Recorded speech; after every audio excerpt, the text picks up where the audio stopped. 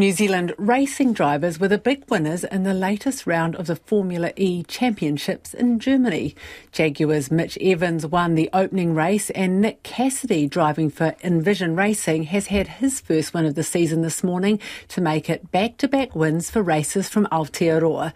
And despite being the only zero-emission all-electric World Championship sanctioned by the international governing body for motorsport, this became the latest prominent sports event to be targeted by protesters. So for more on that, we're joined by sports reporter Felicity Reid. What happened there? So it was climate change activists who actually climbed onto the track and sat in front of the grid before racing could get underway. So there was a little bit of a delay there while they moved those protesters. But you would think of all the events that this wouldn't probably be the one. Formula E, all electric, no petrol involved here. Maybe they were sending the wrong message. But it was a German group called Last Generation who have taken credit. And on Twitter, they put out the message saying, "It's time to slow down because we're on the highway to climate hell with our foot on the accelerator." So like I say, these are cars from top manufacturers, Porsche, Maserati, McLaren, Mahindra, Jaguar, but they're not actually doing any of the climate change or damage that these protesters were complaining about. So as we've said, this isn't the only event. So they have actually, not necessarily this group, but protesters have targeted the Formula One at Silverstone in England last year. So there was protesters went on the track there. That happened during a crash. So again, there wasn't much disruption to the racing. But more recently, last week, there was that Just Stop Oil protesters halted the World Snooker Championships. They threw some of this orange powder onto the green playing surface of the snooker to try and cause a bit of a scene there.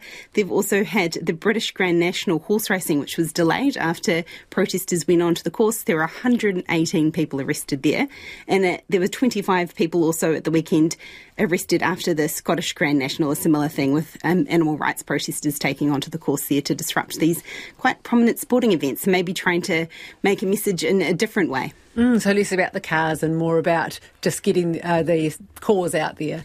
Exactly. And now, Felicity, we're waiting for the incoming All Blacks coach Scott Robertson to name his assistants, but there's one high-profile coach who's apparently not going to be part of the merry-go-round of the Super Rugby coaches. Can you tell us more about that? Yeah, that's right. Once Scott Robertson announces his assistant coaches for the All Blacks, that'll trigger a bit of a shuffle and change around the Super Rugby sides.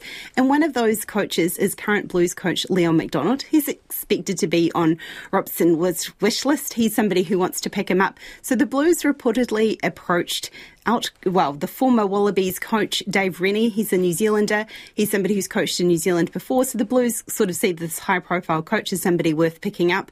But News Hub have reported that Rennie actually turned down the Blues, instead opting to go to Japan and finish his career overseas in that sense as well, for a bit more of a lifestyle change than what he would perhaps have in New Zealand as well. So that's leaving the Blues and a couple of other Super Rugby teams scrambling to find these coaches the longer it takes for Scott Robertson to actually announce these assistant coaches. All these backroom deals, of course, are going on, but until then, it's taking a while to get the official announcements out there, and as this competition's nearly coming to an end, they want to be sitting in these coaches for the next year as well, as they try and pick up players and sort of set their own, pathways going forward as well. Absolutely. Look, thank you very much for that, Felicity.